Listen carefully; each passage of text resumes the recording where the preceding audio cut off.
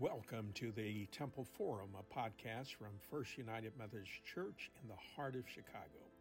Here we welcome a diversity of voices and conversation about how we live in the world as people of faith.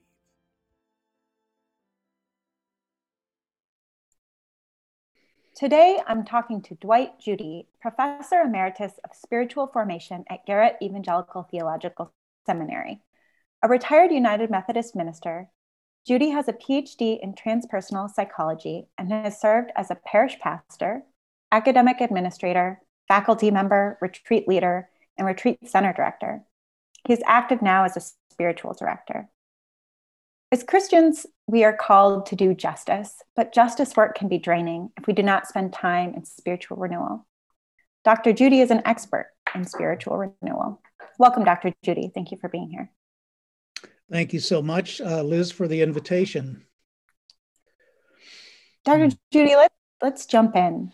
You had an experience in the first decade of your career that changed the course of the rest of your career. Can you tell us about that? Yes, I was a parish pastor in the Dallas area for almost a decade. It was the decade of the 1970s, which might tell you a little bit about issues of social justice and care, community ministries in those days. I had found the work of community outreach and social justice ministries to be very, very satisfying. And toward the end of that decade, I just experienced myself as empty.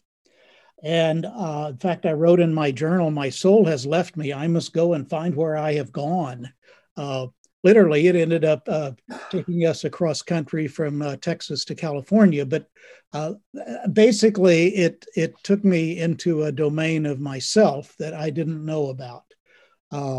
So this occurred to me in my early to mid 30s. And I realized that as a Christian, I had been living out the image of following Jesus, trying to be faithful in that model of the suffering servant, trying to do good. And I was empty. And I didn't know anything about one of the other promises of our faith, which is to know the inspiration of the Holy Spirit, or we might say Christ, the living water, as he promises us. And in the midst of my confusion, one of my friends said, "You need to go see Father Anthony Morello." And he was a Carmelite monk in Dallas, had created a center in the 1970s that he called Mount Carmel, a Center for Spiritual Education. And I started attending his 5-day summer institutes. One of those was called Prayer East and West. And he basically gave me the contemplative prayer practices from the earliest days of Christianity. I also experienced the interior castle of Teresa of Avila with him. And this put me in search of compatible doctoral studies, which we found at the Institute of Transpersonal Psychology in San Francisco Bay Area. So it was radically life-changing, actually. Once I discovered these prayer practices, I immediately began to share them.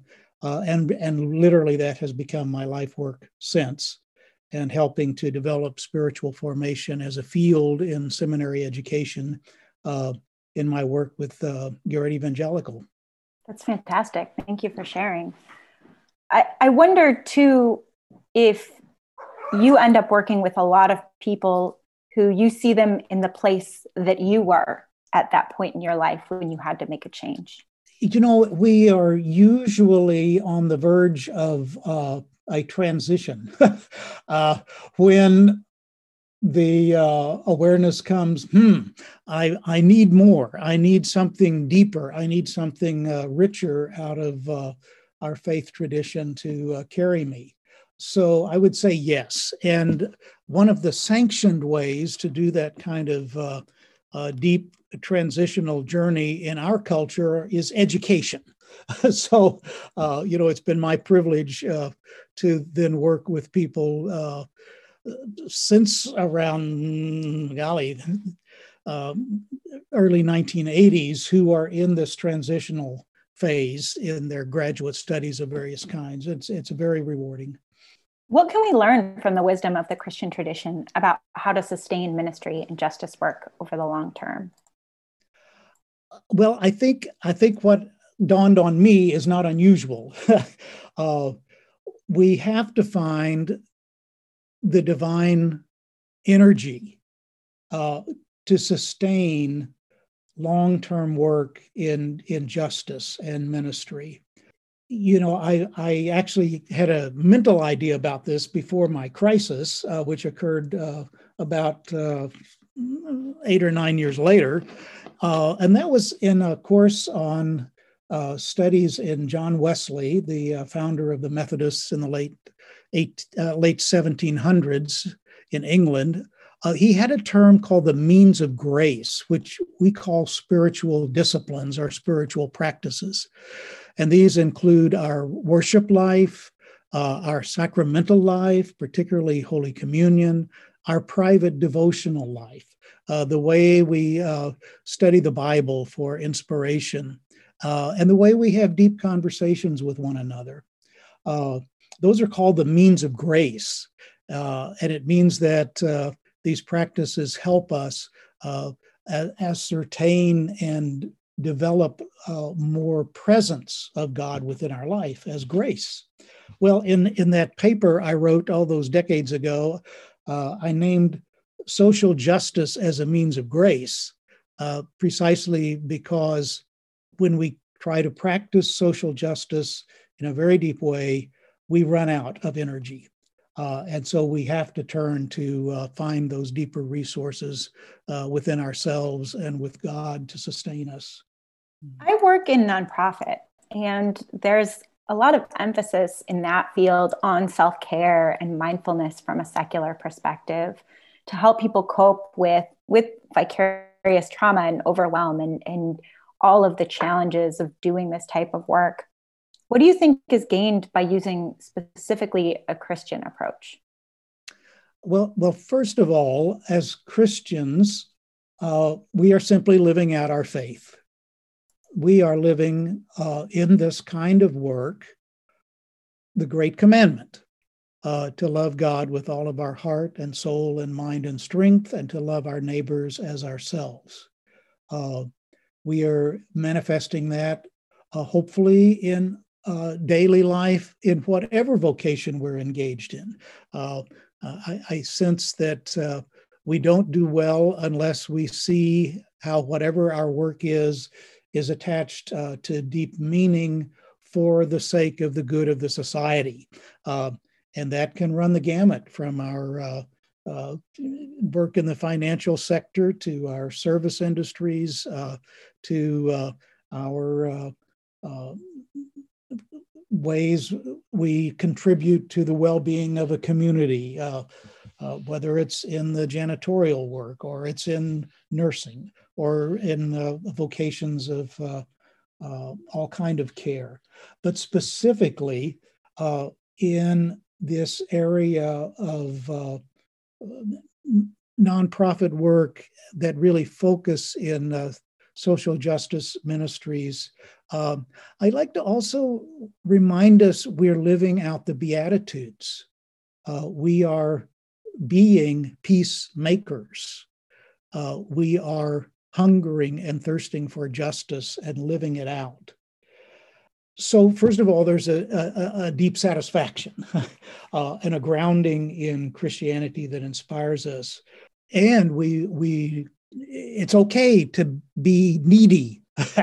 See, it's okay to need to have that worshiping community inspiration every week. It's okay to need companions in which we can talk about deep issues of life. Wesley called this Christian conferencing. It's a wonderful kind of archaic term we call it spiritual companioning, spiritual support in our conversations with one another. And so there's a real capacity to draw on our Christian resources, including private devotional life, our meaningful conversations with our soul friends, the way we interface this work with the community and the greater good of the society. All of that is very, very satisfying.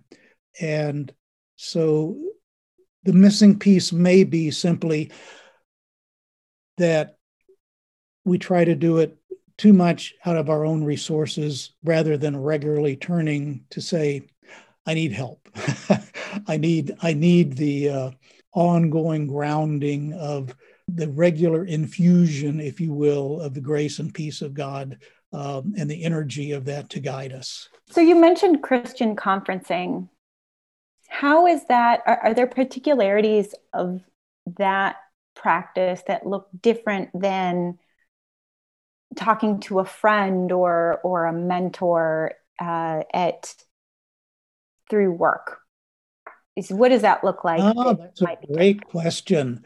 First of all, there would be similarities. So to make a more general term, our conversations in which we are delving into matters of meaning and service and meaning making, all of that would be a part of what we would call Christian conferencing, but it's a part of any good, faithful living.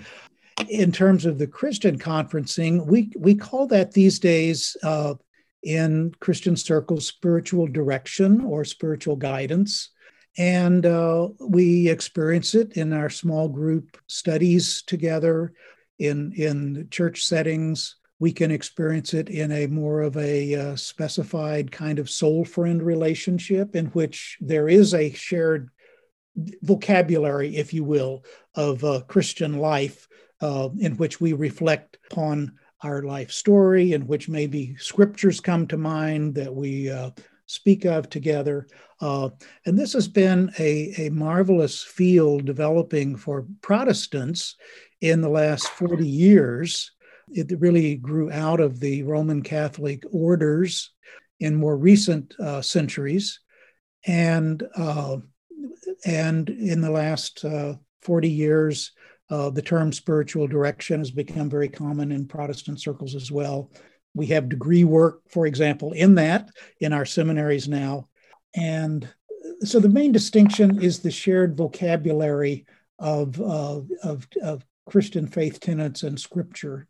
Yeah, it sounds like overall you're saying there is a deeper satisfaction and sense of meaning when we're incorporating a Christian faith in these conversations and thinking about what we're doing and in specifically thinking about God when we are doing mindfulness work. Exactly, right. So the point is we have much need for that kind of deep conversation universally in the culture. And I like to think of us as trying to be bilingual, if you will, spiritually. So how do we both cultivate a language of meaning that we can speak with persons of all kinds of faith perspectives or no faith perspective, and yet the shared need of common commitment to the good of the society, and at the same time to recognize there is a richness for Christians in bringing the language of faith into our conversation about these areas of meaning. You've mentioned Wesley a few times, and earlier you mentioned Saint Teresa of Avila. I think a lot of times there's credit to Eastern religions around meditation, but you have written about this rediscovery of older wisdom within the Christian tradition. Can you speak more to that? Oh, sure. Yes. Well, what I like to say is that in the last 40 to 50 years, this is basically around the mid 1970s, there began to be a recognition within Christian circles that we had lost something very profound. And that is what I like to call the living lineage of prayer from the earliest days of Christianity. We've rediscovered that. We now have resources from the folks we call the Desert Fathers and Mothers in the earliest days of Christianity, who really sought a deep self-understanding alongside of their Christian faith. They gave us these prayer practices, such as meditating on Scripture. And then throughout Christian history, you see various movements arise. What's commonly called these days centering prayer arises from a text in England in the 1300s called the Cloud of Unknowing. We have a tradition that's called the Jesus Prayer that comes out of the Eastern Orthodox and Russian Orthodox Church, which is a prayer phrase, Lord Jesus Christ, have mercy on me. And we now have wonderful resources, our both YouTube, audio resources in our books are voluminous that redraw us into the depth of what we can call the Christian contemplative prayer practice.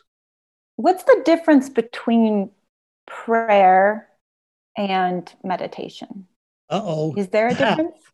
That's a linguistic challenge. So when we say meditation, the way I have used it in speaking of Christian meditation is very much like what we could call contemplative prayer. Basically, there is any form that gives us a very simple framework linguistically we can call meditation or contemplation. So, for example, in centering prayer, we're encouraged to find a single word. The Cloud of Unknowing suggests pick a word that you like, such as God or love, and that's it. That's the prayer practice. So we offer that to whatever comes to mind. In meditating on Scripture, we read just a few verses and then find something will spark our sense of curiosity and meaning. And then we just dwell on that. We can say we meditate on that phrase. And there are great similarities in these Christian practices because of their simplicity to other forms of meditation in the world religions. So you'll find very simple, similar practices in mindfulness practice of, for example, focusing on the breath. And that's the focus. And then whatever comes to mind, you notice it, that you come back to the focus. I actually think of centering prayer as a kind of warm meditation, not dissimilar to the Buddhist forms of simple meditation, because the distinction is that in centering prayer, we are focusing on divine love. We're focusing on keeping a presence of love alive with our single, simple word. And then it gets into other definitions are used in more specific ways. So I think I'll leave it at that for the moment. Dr. Judy, I'm wondering if someone were to proactively adopt a strong spiritual life and Christian meditation, could they avoid moments of crisis in their life? Or do you think that... In a word, no, definitely not. In fact, it may be the crisis that inspires us to search for this, as it did for me. And that's not unusual, And in fact, in Christian tradition, we have a lot of writing around what's commonly called the dark night, periods of time in which Our faith does not seem as strong, in which a sense of God's presence is not as vivid. And then we have wonderful writings that help us to wander through that kind of emptiness and discern. Well, I'll give you an example. So another of the images that came to me in that early to mid-30s crisis in my life was God is silent. And then after a few months, I said to myself, I know nothing about silence. So that was a very rich awakening moment to say, oh, what felt like emptiness was an invitation to really discover a different way of relating to reality and learn the way of silence. I went to a 24-hour silent retreat and realized I'd never been silent in my life like that. So the gift of the the wonderful image of the cloud of unknowing, the gift of not knowing can really be a source of inspiration for us. But there's something comforting about that too. There is, and that's I think a part of some of these deep writings and Christian tradition is it's the invitation to be completely self-honest. The Psalms have been called the songbook of the church, and they are very, very emotional. Whatever emotion you have has been expressed already in the writings of the Psalms, and no matter how distraught. So we're encouraged to be really honest emotionally with ourselves, but also to take heart that crises will come, and we can find sustenance within them, and maybe find new sources of support in the midst of the crisis. Yeah, that sounds like there's comfort there, and there's wisdom there to draw on. And I think especially right now in the world, it's a lot of use for lamentations. Yeah. And incorporating the darker parts of lived experience. Yes, we can't avoid it. And the invitation of Christianity is to go on in it. And we are in the season of Lent at the moment, which is the invitation to recognize that we will die, we will suffer, and that Jesus died and suffered. And that's not the end of the story, that there are breakthroughs that come throughout life and even through the challenges. Where can people start with Christian meditation or prayer? Are there practices that you can share today? You've alluded to. I've alluded to several. And one of the simplest is to go to the Psalms, read a few verses, and let it be your prayer. And if it doesn't fit for today, that's fine. Write your own phrase. And it may or may not inspire you, but if you read long enough, you'll find something that does. You can do that same kind of practice with a single gospel, like Mark, Matthew, Luke, or John. Just begin reading, but don't read for. It's not a contest to see how quickly and how much you can read. It's rather the value is in reading a little bit until something captures your imagination, and then just sit with that, think on that, ponder that. In times like ours, we need the refreshment of nature. It was said of the medieval monks of Christianity, they had two books, nature and the Bible. And this is a time, particularly as, spring is dawning a bit. Let's get outside, enjoy the mysteries of the birds returning and the lakeshore opening up and the warmth of the sun. And I would suggest, for this time, just find a few words of positivity, kind of like a prayer phrase that you can just take with you. It might be as simple as, give me peace today. Peace, peace, peace. And when you are too distraught, just take a breath, sink into, God, give me peace, or help me to love better. Something that we can take with us to the grocery store when we can go there. And finally, to cherish our those relationships that do serve us deeply. Maybe I'm sure some of us have been sending more greeting cards than usual in the pandemic season, or reaching out for a phone call or a conversation. And those are wonderful practices for us to sustain us.